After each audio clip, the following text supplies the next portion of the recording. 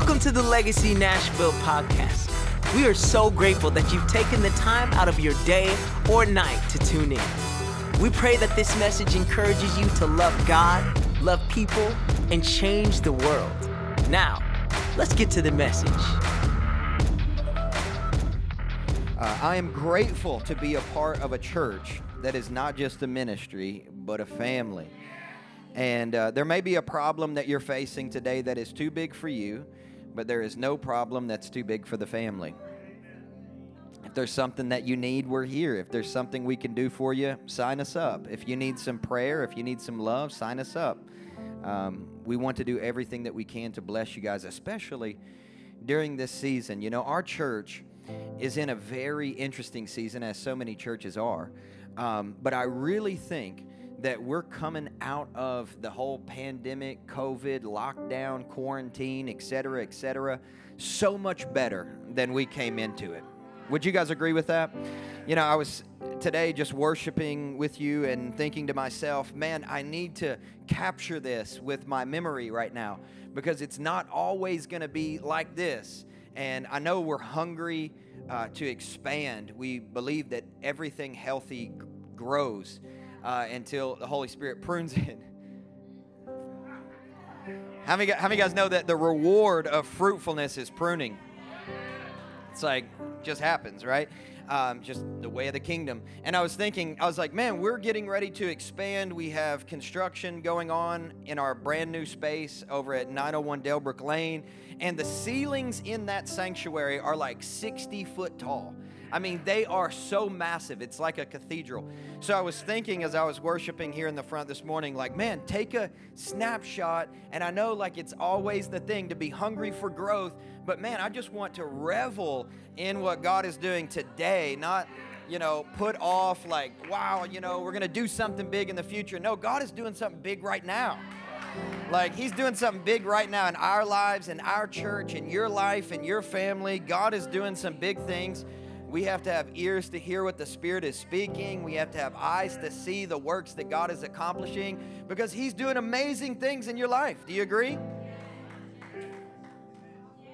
This half of the room agrees. Do you guys agree on this side? Like, God is awesome. He's always good. He's always faithful. He's always consistent. He's always gracious. He's always merciful. He's always on time. He's always blessing. He's always pouring out. He's always encouraging. He's always affirming. I mean, that's my God. How about you? God is good. He is batting 1,000 in my life. God has never struck out in my life, ever. Not ever once. He's never even been walked on balls. It just grand slams one after the other. Oh, man, he's so good to us. We don't deserve it, but he loves us that much, and I'm thankful for it. How about you, church? Amen. Well, we're going to dive into this identity message, and I said I wouldn't make any announcements, but we just announced that there was going to be an encounter night on November 6th, and you're going to have to RSVP for it. So, sorry, we don't have the new building yet, okay? So as everybody gets out their phones and attempts to RSVP right now, it might be a good time to tell you Dante Bowe is going to be here for that. He's come so much, people aren't even excited anymore. We're like, yeah, Dante's back. Okay. He's our brother. He's our family. We're so happy to have him back. He'll be here. Listen, we're also, and this is like, just keep it on the down low. You guys and the 1,000 people who are going to watch this on YouTube, 20,000 people on YouTube, whatever. Is that what we're proclaiming this morning? Oh, that's how many subscribers we have on YouTube. Hey, what's up, YouTube people? We love you. Yay, God. I mean, it's amazing because we started COVID with 200 subscribers on YouTube. No one cared. And then we just decided to start praying and film it. That's it. And look what God has done. We have no social media strategy. We have no marketing experts on the team. We're just simply sharing with you guys what God is doing here at Legacy. So, welcome, our accidental extended church family. What's up? Yeah, between you guys, let's keep it, on the DL. So we're praying Steph Gretz into this encounter night. And I'm just putting it out there publicly because we just got to pray that she comes, all right? We were chatting yesterday. She's probably not watching. She's probably at church, you know. But we were texting yesterday, and I was like, you just have to come. And she was like, I don't know if I can because we might be in Reading. I said, we're the least dramatic friends that you have, so if you don't come, we don't care, but we want you to. And you can just come another time, but please come. So, Lord, we just clear the calendar, Lord. Steph and Dante in this tiny room with the Holy Ghost, I don't know how it's going to work, but and baptisms. I'm going to just go ahead and fall out right now. I'm just going to do a preemptive. I'm slain in the Spirit. You're not ready for my humor this morning. Sorry. I mean, I just came excited to go to church. Apologies. I'm just stoked to be in the house of God. Sorry to say, we're in the same room as the living God. The author, the finisher, the beginning and the end, the Alpha and the Omega, the Lion and the Lamb. Amen. Just God, that's all. NBD, just the Lord, just the creator of the heavens and the earth, just the Lamb that was slain before the foundations of the earth. No big deal. Just Yahweh. You know, just Yahweh. You know, may we never grow tired of the grandeur of God's presence. May we always consistently be impressed by how mind-blowing the grace of Jesus Christ is. May we wake up every day enjoying fresh mercy and with a grateful heart say, Lord, thank you so much for this day. I mean, you guys ever read that book, Good Morning, Holy Spirit? I know some of you guys are writing that book, Good Afternoon, Holy Spirit, because you sleep in half the day, and I get that. But like every day, as soon as you wake up, you say, man, fresh mercy belongs to me. And I don't have to do anything to deserve it. It's already been accomplished through Jesus Christ on the cross. I simply can enjoy this gift of abundant life that's already been paid for me to receive as a free inheritance. So just take that today. Just reach out, grab it, and say, I got that. I'm going to take that.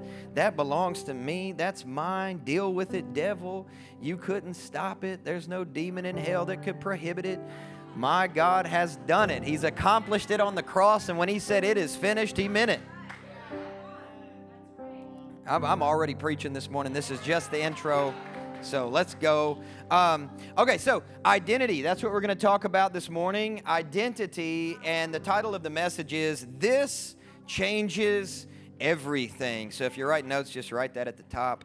This changes everything. How many of you know that when you find God, you find yourself?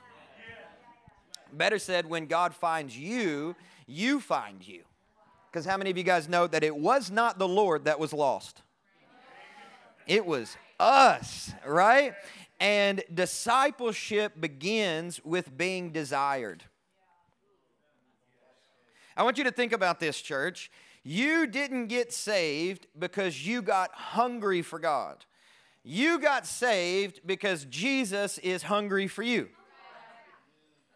Like when Jesus walked the shoreline of Galilee and called the brothers, he said, follow me. He expressed a desire for the disciple long before the disciple expressed a desire for God. So the origin of your journey, the beginning of your discipleship walk is being desired by God himself. Like you're at church today not because you got up, got excited to come to church. You're at church today because the Holy Spirit personally is drawing you to himself. It's not to a preacher. It's not to a worship team. It's not to a brick and mortar building. It is to the very Spirit of God that he is so hungry, so passionate after your heart, loves you so much that he went to the cross for you so that he could draw you unto himself on a Sunday morning in October. Let's not waste the day. Amen? Like we're never going to get October the 11th back. 2020. We just get to give God our October 11th and say, God, do whatever it is that you want to do this morning. You know, I was thinking this week about biographies. You guys ever read biographies? Anybody like biographies? I enjoy biographies. I don't get the opportunity to read them enough, but I do really like biographies. And I was thinking this week about my own biography. Have you ever thought about what would happen if you died and somebody wrote a biography about your life? Have you ever thought about that before? How many of you would like to curate your own identity story? Right? You know what I'm saying? Like you're like, leave that in, cut that out. But that is what a biography is, isn't it? It's like, it's all of the accomplishments of the person that the biography is about, right? When you read a biography, it's almost as if the person that it features is their own savior, in a sense. Like they are a saint, they are wonderful. The biography goes on to list all of their amazing accomplishments and all of their incredible contributions. And one of the things that a biography tends to do is overlook sin in the life of the person that it features. I don't know about you, but the last time I read a biography, I was so impressed by the person. I thought to myself, man, if I could just be like this guy, then I would live a pretty significant life. But as believers, we are not supposed to consider creating or curating our own identity story as though we exalt our own biographies. We don't find our identity in our biography. In contrast, we find our identity not in our biography, but in our testimony. There is a big difference in a biography and a testimony. And I don't know the identity story, the narrative that you're sharing with this generation, but I just want you to know that it's a mistake to share about you from the standpoint of your biography. What we want to do is share about us and our identity and where we come from and who we are, not from our biography, not from our contributions, not from the significance that we have in this life, not from the difference that we make, not even from the good things that we do. We share our identity story, who we are, and how we're defined, not by that, but by our testimonies. If you read my biography, you would only get my highlights. You wouldn't get all my lowlights, and you certainly wouldn't hear about my sin. But if you were to read my testimony, you would get the ups and the down, the sideways, the crazy, and guess who would be the hero of the story? It would not be me. And when we go to identify ourselves and define ourselves on the basis of everything we've done, we build our identity in the wrong way. We must build our identities not from the perspective of a biography, but from the perspective of a testimony. Because we, Christian peoples, cannot be confused about who the hero of our story is. We can't be confused. I am not the hero of my own story. I am not the most substantial contributor to my life's purpose. That spot is reserved for one person and one person only, which is Jesus. A testimony is all about Jesus. Somebody say Jesus. Church is all about Jesus. Your life really summed up should be all about Jesus. Your career is all about Jesus. Your ministry is all about Jesus. Your job in this season is all about Jesus. Your time is all about Jesus. Your money is all about Jesus. Your relationships is all about Jesus. Amen? And that's the essence of a testimony. It is also the essence of our identity. A testimony is all about Jesus' life, not our life, like a biography. A testimony is all about Jesus' accomplishments, not my accomplishments, like my biography. Jesus is always the hero of the story. And your identity, as we talk from this topic today of This Changes Everything, your identity begins in the man Christ Jesus. Your identity starts in the person of God wrapped up in flesh, whose name is Emmanuel, God with us, Jesus Christ of Nazareth. That's the origin story of you. And if you look for any other foundation to build you upon, it will be the equivalent of building your house on the sand. Your identity will be shaky. Your identity will come and go. Your identity will be like a roller coaster, up and down with your feelings or whatever your experience is on that particular day. But when you build your identity, not on your biography, but on your testimony, when you build your identity on Jesus, you are safe. When you build your identity on Jesus, you are secure, you are stable, you are immovable, you are unshakable. It doesn't matter what hell does to try and come against you. You are well able to stand because you ain't writing a biography. You're not writing a biography. You are not worried about looking weak because you know that the Bible says that in your weakness, His strength is made perfect. You're not worried about messing up and living in fear of making a small mistake. You understand that His grace is sufficient for you. This is the essence of you. Look at your neighbor, say, he's talking about you. It's your testimony. Can I just encourage you today? Forsake your desire to be the hero of your own story. I know. I mean, we're dreaming, right? We're big dreamers. We want to accomplish great things. We want to do great things. Yes, I want you to want to do that. But not simply because you're trying to impress anybody, but simply because you're trying to surrender to the Holy Spirit and let God live His life through you in the way that He desires on the basis of how He has designed you. This really takes the burden off, doesn't it? But isn't that the good news? That we don't have to live under the oppressive weight of being the most unique person on planet Earth. You know what I mean? We don't have to live under that. We can live feeling, knowing that we are both loved, known, accepted, and affirmed by the one that created every human being on planet Earth. This is why it changes everything. Because once you get this, all of your desire to strive and to perform and to prove that you should be valued or designated as worthy of some sort of accolade, all of that gets broken, falls to the ground, and you can live knowing that you've already been accepted by a good Father. You live with peace because you know that you're building a testimony on the Prince of Peace. You live with joy because you're co-laboring with the man that was anointed with the oil of joy far above his brethren.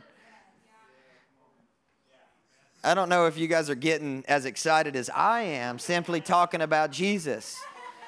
But you can walk in power because you are tethered to the man.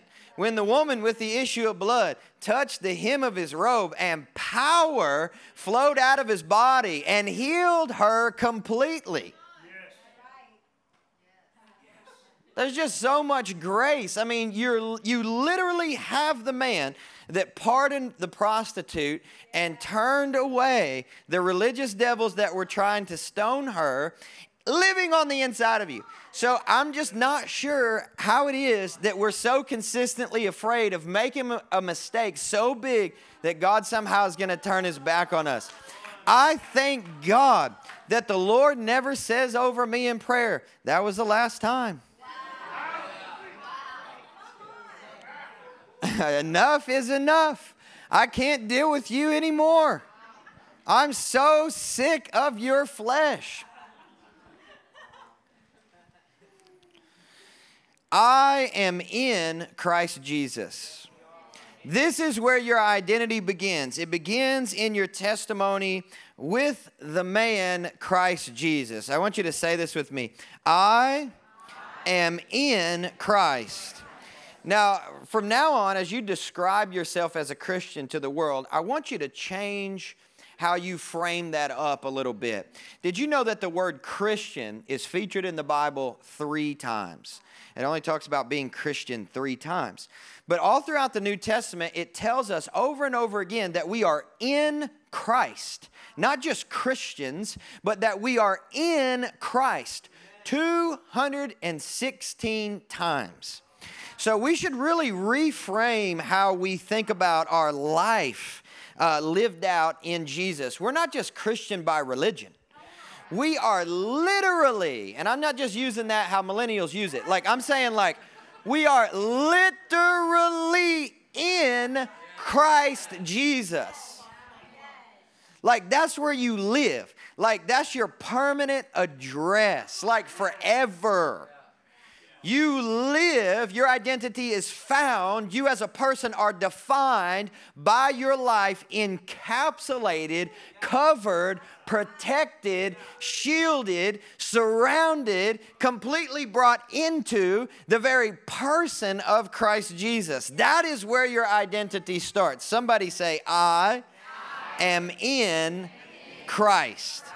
Now, in 1 Corinthians chapter 15, verse 22, we got a verse of scripture. It says, for as in Adam all die, so in Christ, everybody say in Christ, all will be made alive. Now, how many of you guys know that Psalms teaches us that we were born into sin, we were shapen in iniquity, right? Like David writes about that, and there's some debate on what he means. But I don't think anybody disagrees about the fact that we have been born into a world of sin.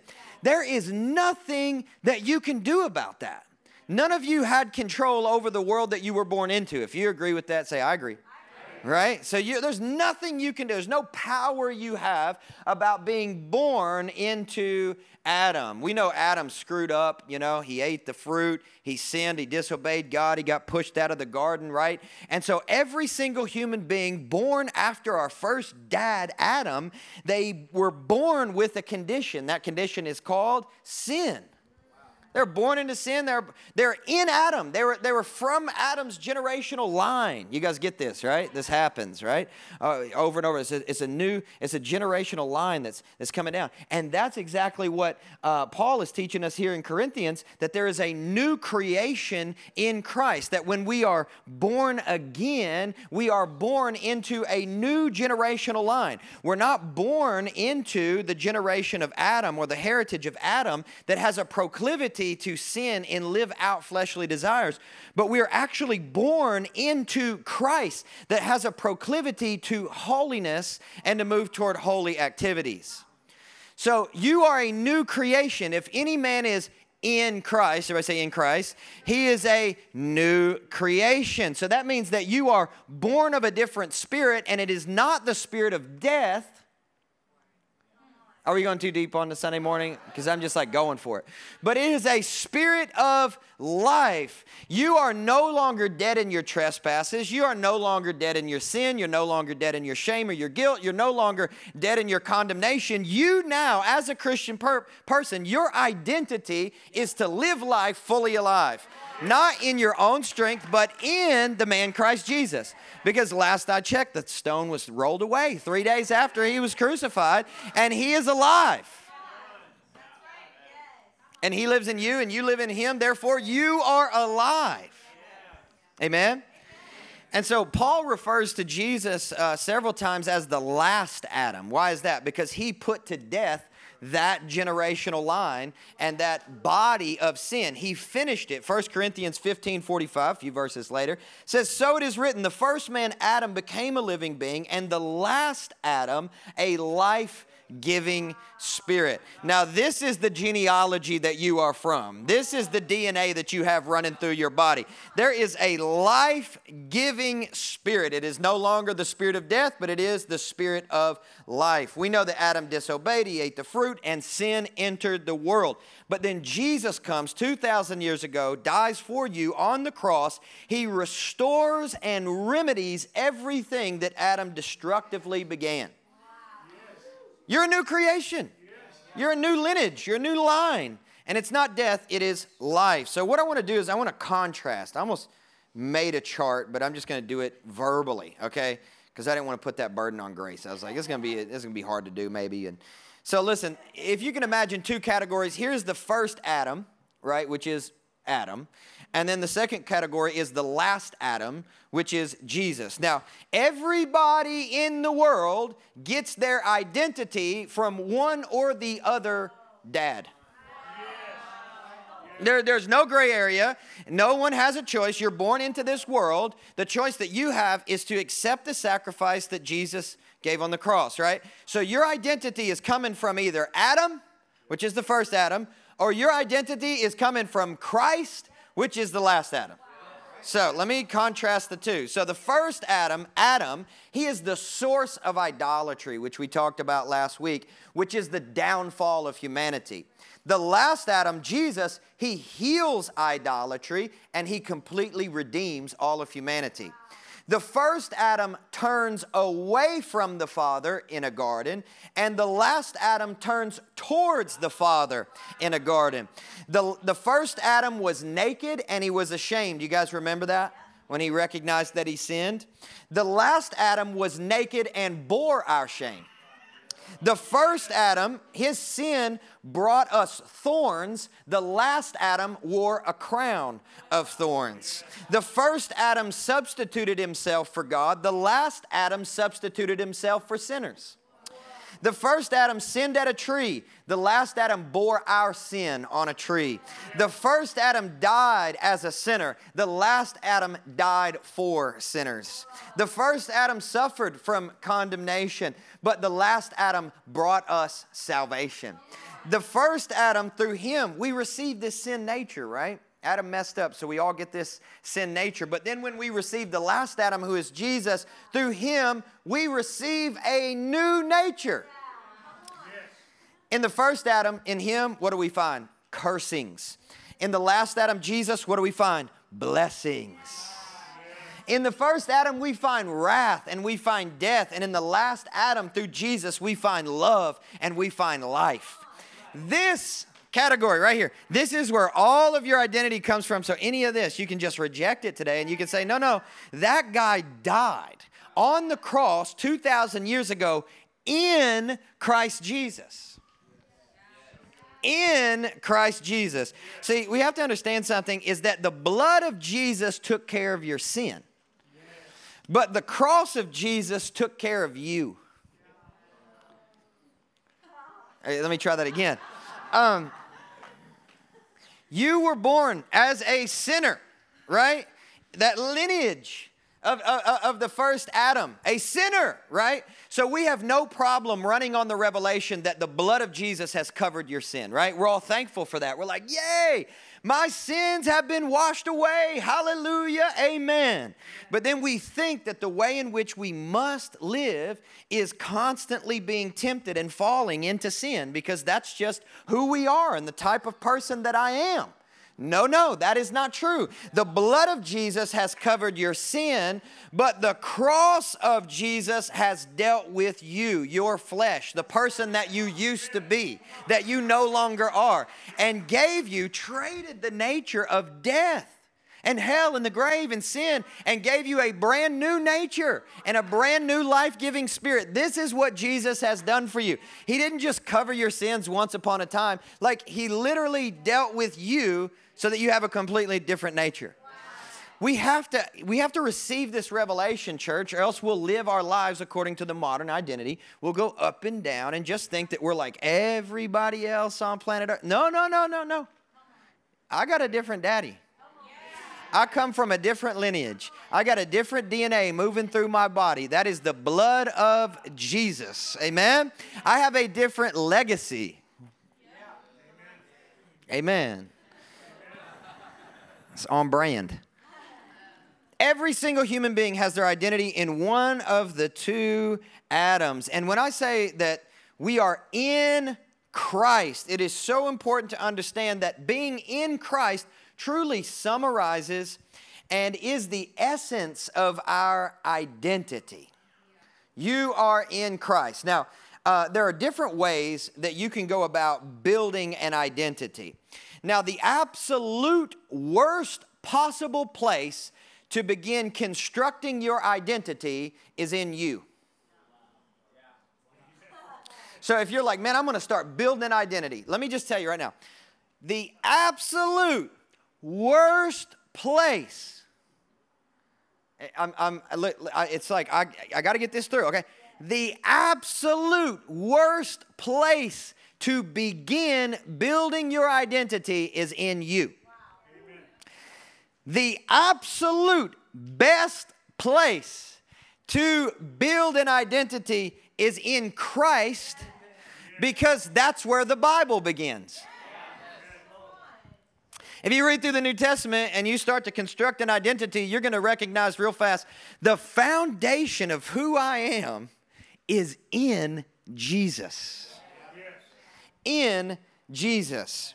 John 15:5 said this, I am the vine, and you are the branches. Whoever abides in me. Everybody say, in me. And I in him. Everybody say, in me. Amen. He bears much fruit. But what's that last part? But apart from me, somebody needs to read that out loud. You can do a lot of things. Nothing, nada, zilch, nothing at all. As a believer, when we trade in that old nature, you know, when we go down in that watery grave of baptism, we don't just come up a wet sinner. You come up a new creation, which is why Jesus uses the language to be born again. And some of you guys, man, you need to get baptized again. I mean, I don't have any theology for that, like getting baptized twice. I've been baptized multiple times. But I just think that some of us as Christians, we need to get born again. And the reason I say that is because there was never a time in the Gospels when Jesus addressed a sinner and told them that they needed to be born again. He only said that to religious people. I'm just saying, maybe some of us as believers have embraced the blood of Jesus for our sin, but we've yet to embrace the cross of Jesus for our identity. And we just need to get born again and recognize, look, you're not who you used to be. I'm free. I am a son. I am in Christ. I am now a saint. I don't have a tendency to sin. I have a tendency to righteousness. But the modern identity would tell us different. Oh, you're going to slip up. You're going to fall. You're going to sin. You're going to lose it. You'll never be able to make it. You do whatever feels good to you, because that's the only way you're going to have a life-giving, enjoyable time on this earth. No! The Bible preaches the exact opposite. It said, take upon this identity, a gospel identity, and be found in Christ. A life-giving spirit. Amen? And because you are in Christ, let me just give you one big takeaway today. Because you are in Christ, you are a saint. All right? You are a saint. I want you to read through the New Testament as some homework, you know, just the whole thing this week. And I just want you to look for all the times that God says, you are a nasty sinner. I want you to look for all of those places. You are just a rotten, nasty, filthy, dirty. Oh my goodness, you're just so gross. Ew. You're going to have a hard time finding those passages. I'm just going to go ahead and tell you right now, you're going to have a hard time. You know why? Because when somebody is in Christ, the Bible has a lot to say about those people, those saints. Yes. You're holy. Yes. You're the righteousness of God in Christ Jesus, the Bible says. There's all these wonderful things. There's all these great things. And I know that sometimes people get real squirrely and squirmy in their seat whenever a preacher starts telling you how great you are. You're like, oh, hold on just a second. I came here to get beat up. Because literally, that's how we gauge how good a sermon is these days. It's like how convicting it is. Can I tell you right now, I could care less how convicted you get. You know what I care about? How transformed you get. The goal of these messages is not for you to walk out and say, man, preacher, you really stepped on my toes today. I don't know when the last time me stepping on your toes led you to any real transformation. It just doesn't. You know what leads to transformation? Your testimony that you are in Christ Jesus, that He moves upon your heart and brings you increased revelation about what He's accomplished on the cross so that you could put away every deed of the flesh and live your life more into the image of God's Son in Christ Jesus as the righteousness of Christ. Now, I'm going to get there in a minute for those of you guys who are like, oh, there you go. You're giving people permission to sin. I'm going to get to you in a second. Ephesians chapter 1, verse 1. All right? Ephesians chapter 1, verse 1 says, Paul, an apostle of Christ Jesus, by the will of God, who makes apostles? God does. Amen? To the saints who are in Ephesus and are faithful in...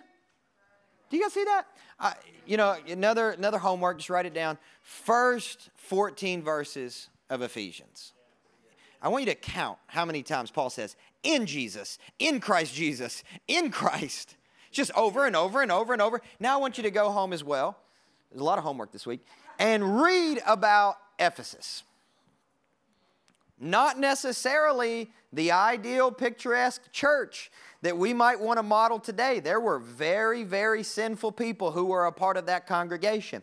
And when Paul lifts his pen to write a letter to the church at Ephesus, he does not say, dear scoundrels of Ephesus, all you terrible people that are constantly living in sin and doing really, really bad things with all of your drunkenness and all of your idolatry and all of your worship of statues and all that crazy mess that you're doing over there. Nope. To the saints. Isn't that interesting? That though we sin and we stumble and we make mistakes, yes, we do. Don't get conflicted or confused about that. We are no longer sin even when we do sin. You may sin, but you are not sin. You are in Christ Jesus. Paul says that we are saints. Even the sinful church members, he said, you are saints. And I don't know if you've ever done this research before. I happened to do it this week. In Catholicism, you can actually become a saint. And I'm not cracking on the Catholic Church or anything, but you can. But you know what you have to do before you become a saint? Number one is you have to die. All right? Here's the good news. You're already dead. Amen. Hallelujah. This is great. This is the way Heidi used to baptize people in Mozambique. It was so, morbid. She'd grab people, put them in the Indian Ocean and say, are you ready to die?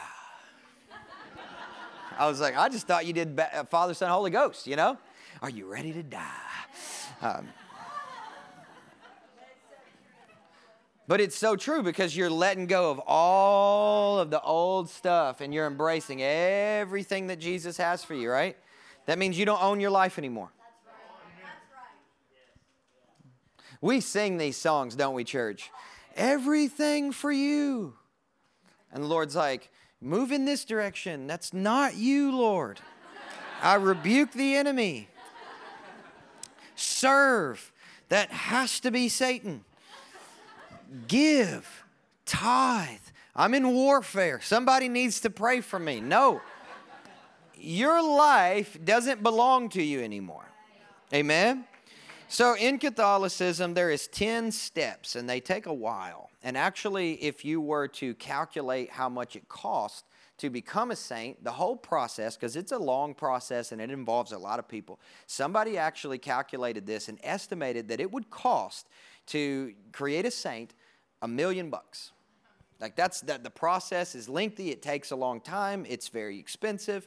But here's the great news for those of you guys who are in Christ. To become a saint, it only takes one step. And it is completely free. Simply be in Christ Jesus. And Paul calls you a saint. I declare that you're a saint. God says that you're a saint. And it's not because you're spectacular. It's not because you never mess up. It's not because you never do anything wrong. No, it's because you are in Christ Jesus. God's saints, according to the New Testament, are normal people who love Jesus. That's it. No prophetic pedigree, no great impartation. They are normal people who love Jesus, right? And you are a saint. And I know everybody's like, there's no way I can be a saint. I'm totally a sinner. I'm absolutely disgusting. It doesn't mean that you're never going to sin. A Christian is a saint in their identity. They do sin, but only as an occasional activity. Does that make sense? You sin not because you are a sinner. It's an occasional activity. You are a saint in your identity. Sin is no longer your identity. You may sin, but you are not sin. Sin may explain some of your activity, but it's not your identity. Your identity is in Christ. Now you have grace to change your activity. Let me say that last line again. Your identity is in Christ, and now you have grace to change your activity. You don't have to live like you've always lived. You know why? Because you're in Christ, and there's an abundance of grace breaking forth for you to live holy as He is holy. So, as I mentioned earlier, okay, so I can do whatever I want then. No. While we're saints, we do sin, and when we do, a saint is both remorseful and repentant. Because the Bible teaches us two things about the Holy Spirit very, very clearly. We don't want to quench the Holy Spirit, and we don't want to grieve the Holy Spirit. And something that a saint is very aware of is when they have done one or the other. When they know what to do and they don't do it, the Bible literally says that is sin. And when you sin, you say, oh my goodness, I feel conviction. What is conviction? It is the presence of the Holy Spirit moving upon your spirit to say something along these lines. You're way too awesome to be acting like that. Not, oh my gosh, I've screwed up. I am terrible. I am nasty. I'm going to be thrown out of the church. No, that is religion. No, I've sinned, I've messed up, I've screwed up. Yes, I'm going to a good Father with an abundance of grace who is so ready to receive me today and tell me who I really am. So as saints, yes, there will be times where we mess up. There will be times where we will sin. Spurgeon actually said this: few men would dare to read their own autobiography. If all their deeds were recorded in it, few can look back upon their entire career without a blush. Now, Spurgeon said, without a blush. I say, without vomiting in my mouth. Because if I were to go back and look at my life as though it should be in a biography, I'd say, absolutely understand now what Paul said whenever he goes, I am the chief sinner. When Paul said he was the chief sinner, I felt that. I'm like, yeah, I hear you, homie. I know what you mean. And yet this is the guy who's introducing himself to the church at Ephesus by saying, I am an apostle by the will of God. And then we see him say, I am the chief sinner. Man, I mess up. I do things bad. I do things wrong. But as we mature, we don't become more flippant about sin. We actually recognize sin as being more serious. We see it more clearly and we grieve it more deeply. So getting mature as a saint is not dismissing sin and saying, oh, it's really no big deal. No, getting mature as a saint is actually being more serious about sin, grieving it more deeply, and more quickly understanding, man, this grieves the Holy Spirit. This quenches the Spirit over my life. I'm not only remorseful, but I'm also repentant. I need to get right before the Lord because I think I just hurt my dad's heart. This is how a saint functions. They don't beat themselves up. No matter our age, though, no matter how mature we become, we must remember to allow conviction to become repentance, so that repentance may become forgiveness, and that forgiveness may become complete restoration, and that complete restoration may become joy. Though weeping may endure for the night, I know that joy comes in the morning. It's God's heart to restore you, to redeem you, to completely heal you. Saints may sin, but they don't stay stuck in their sin. Now, here's the difference in conviction and condemnation, because I know you guys were thinking, man, sometimes I think it's conviction, but then it's condemnation, and I feel terrible about myself. And then sometimes, it's condemnation, but I'm not sure if it's conviction. I don't really know what's going on here, and my identity is taking a hit because I've made a mistake. There is forgiveness and there is freedom in the cross of Jesus Christ for you today. This is the difference in conviction and condemnation. So could we do another visual chart? Conviction, condemnation. Conviction is from God. Condemnation is from Satan. Conviction leads you to life. Condemnation leads you to despair. Conviction ends in joy. Condemnation ends in sorrow. Conviction makes you want to change. Condemnation makes you believe that you can never change. Conviction leads to new identity in Christ Jesus, but condemnation leads to old identity in sin. Conviction brings a specific awareness of your sin. Condemnation brings a vague uncertainty about your sin. I don't really know what it is specifically that I did wrong. I just know I'm terrible and I'm unworthy to show my face in church, and I'm no longer able to pray because I'm so embarrassed, because I couldn't show myself. I've already messed up. I've already screwed up. I might as well just fall headlong into this new lifestyle that I've screwed up and messed up and now embrace. This is just forget it. I can't even tell my spiritual. No, see, that's condemnation. That's condemnation. That's not conviction. Conviction looks to Jesus. Condemnation looks to self. Conviction is a blessing. Condemnation is a burden. Romans chapter 8 verse 1 says, "There is therefore now no condemnation for those who are," here it is again, "in Christ Jesus." If you are in Christ Jesus, condemnation is no longer your portion. Condemnation is not your prize. Condemnation is not your inheritance. Condemnation has been dealt with on the cross of Calvary. The old man is dead. The old Adamic nature is dead. Listen, God never asked us to resuscitate the old man. That's called a zombie. And there's plenty of people walking around as zombies. They have a Christian confession, but they're living out of their old nature. They realize and they have revelation that the blood of Jesus has taken care of their mistakes, but they have not recognized that the cross of Calvary has taken care of them. So they think this is just the way it's supposed to be. I work really hard to try and live for God, but I'm a constant screw up because that's just me. That's not you anymore. And you have to get this revelation, because when you get this revelation, a change in your thinking will lead to a change in your living. Right thinking leads to right living. We need the revelation. I'm telling you, any area of great breakthrough, the enemy works severely hard to shroud in confusion. You guys getting this? Any area of great breakthrough, the enemy works really hard to shroud in confusion.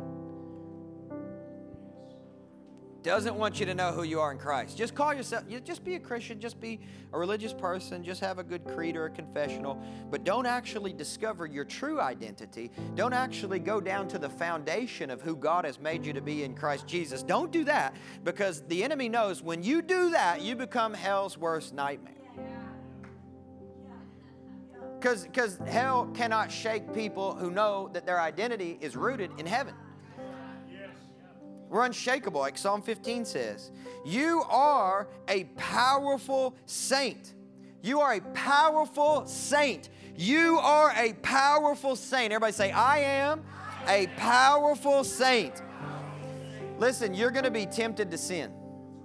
Because everybody is tempted to sin. Even Jesus was tempted to sin. But you have to remember that you are in Christ Jesus, and Christ Jesus is in you. Therefore, you are not obligated to sinfully respond to temptation.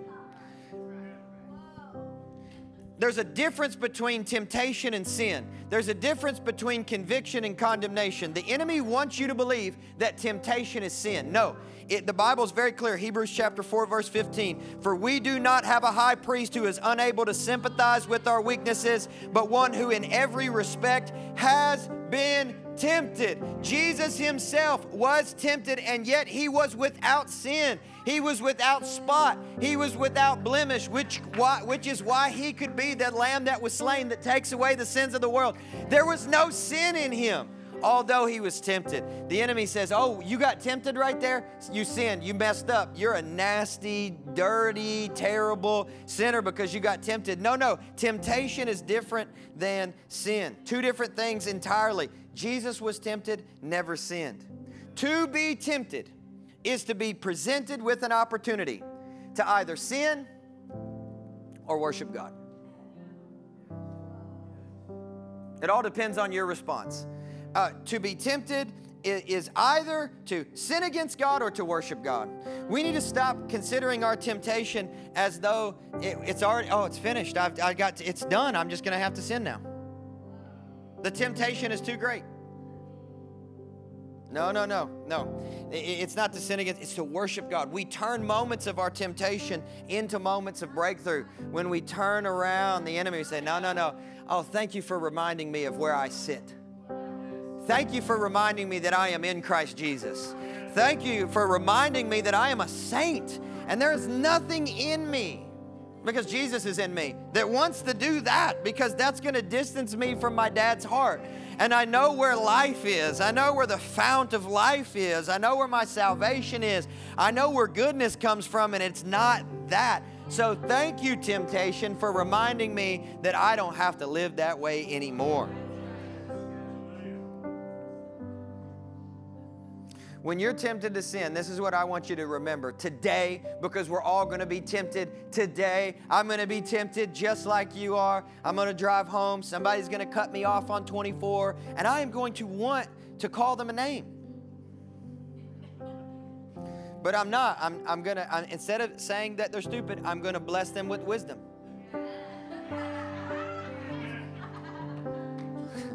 This is what I do in traffic now. I bless you. I bless you. I bless you in Jesus' mighty name. I bless you with wisdom. Hallelujah. We're all going to be tempted. You're going to be tempted. I'm going to be tempted. And let's remember, temptation is simply a reminder that I am a saint and I am anointed to live life in a different way. What you do flows out of who you are. You can say no to sin. Somebody, I don't know who needs to hear this, but you can say no to sin. Here is your permission slip. Permission granted. You are now allowed, after today, you are allowed to say no to sin. Just because it knocks at your door doesn't mean you have to let it in. Just because it's ringing the doorbell over and over. No. I didn't order any sin. Did not Amazon one-click that. Goodbye. Blocked from my DMs. Get out of here. Jezzy. Amen.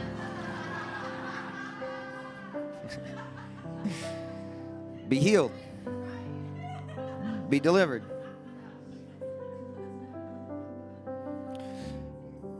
Right? The blood of Jesus takes care of your salvation. The cross of Jesus takes care of your deliverance. You're free. You're a new creation. You're a new person. You're a saint. You're holy. You're mighty. You're powerful. You're not a sinner defined by your mistakes. You're in Christ, defined by His victory. And that's why you have everything that you need to live victorious, because Jesus has already won. I don't know if you guys are feeling like a new creation today, but some of us needed to be notified that you, in fact, are a new creation. The way in which you are called to live is completely different than the way in which the modern identity tells you you must live, even as a Christian people. We're sons. We're daughters. We're saints. Saints. If you are a saint in here and you know it, I just want to invite you to stand up. And if you're not feeling it and you're like, I don't know actually if I'm a saint or not, here is the good news. The truth triumphs over your feelings. Yes. Let me say this again, okay? Because this is not about condemnation. The truth triumphs over your feelings. You know why? Because the truth is greater than the facts. Well, the facts say, no. Well, the truth says that I am the righteousness of God in Christ Jesus, that I am in Christ Jesus. Therefore, there is now no condemnation for those who are in Christ Jesus. You are in Christ Jesus, who has given you a life-giving spirit. This is who you are, and this is important for us to understand because this is the truth of God. I don't know where the Holy Spirit is going to lead us after this message, but there is something I sense today, just talking about the cross. I'm like, man, I think that we might need to dive into this a little bit deeper and really talk about who we are, how our identity is founded 2,000 years ago on the cross of Calvary. Did you know that it is a historic fact that you were co-crucified with Christ 2,000 years ago? If you were to go back 2,000 years ago and look at the death certificate, there would be your name. So there's the death certificate of Jesus. Oh, in Christ, there's me, Todd. I died on that day. How many of you guys believe that two thieves were crucified alongside Jesus? You guys believe that? Your death was more intimate than theirs because you were literally in Christ Jesus whenever he said on the cross, it's finished. Your death is more of a historic fact than the two thieves that died alongside of him because you didn't die alongside Jesus. You literally died in Jesus.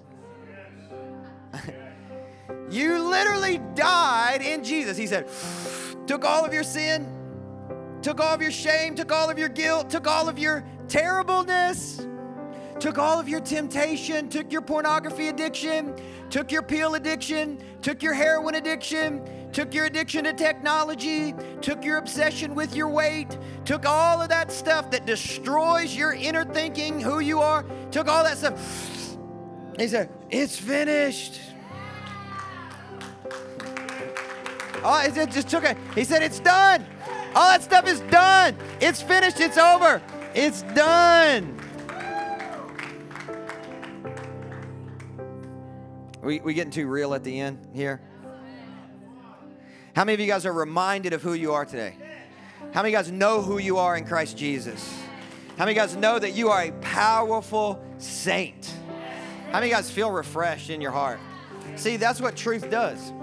Truth is refreshing. It refreshes you. You listen, you're like, oh my goodness, I forgot who I was this week. But now that I've been reminded, Satan, I rebuke you. And that's probably where we should finish today. Let's pray. Jesus, we love you. And we're thankful that you're moving upon every single heart in this room. If you're in this room today and you do not know Jesus as your Lord and Savior, you are far from God and you need to take a moment today and repent of your sins and come home to Him and become one in Christ Jesus. I just want to ask you, if you don't mind, just to lift your hand very quickly, because I want to create some space here for some repentance. I want to create some space here for some salvations. If that's you, will you lift your hand really quickly? Awesome, I see you. Anybody else? Awesome, I see you. Anybody else? This is the life that Jesus paid for on the cross. Don't let your moment pass by. Remember what I said about October 11th. Today is the day of deliverance. Today is the day of salvation. Awesome. I see you guys. Anybody else? You just want to make today that day you come home? Amazing. Awesome. Well, let's pray with those who have lifted their hands. We pray, Jesus, we call upon your name because we know what you said. Anybody who calls upon the name of Jesus and believes in their heart that you died and resurrected shall be saved. Today, I am saved. Right now, I am saved. Right now, I am delivered. Right now, I have a new nature. Right now, I have a new mind. Right now, I have a new tendency, and that's to be holy, like my dad. If you prayed that prayer today, here's what I know, that you have been set free and saved by the Son, Christ Jesus. There is only one name under heaven given to humanity whereby we can be saved, and that is Jesus and Jesus only. So I want to say welcome to the family, welcome to the kingdom. Those of you guys who just prayed that prayer today. For the rest of us, I pray in Jesus' name that we would walk in the light of revelation. That we would walk in the light of revelation of who it is that you declare that we are. In Jesus' name, we thank you for being good to us today. Amen and amen and amen. Thanks for tuning into the Legacy Nashville podcast. If you'd like to support the ministry, you can do so at legacynashville.org/give. If you're listening on iTunes, log into the store and give us a good rating and review. This helps our podcast reach new people with the good news of Jesus Christ. Until next week, love God, love people, and go change the world.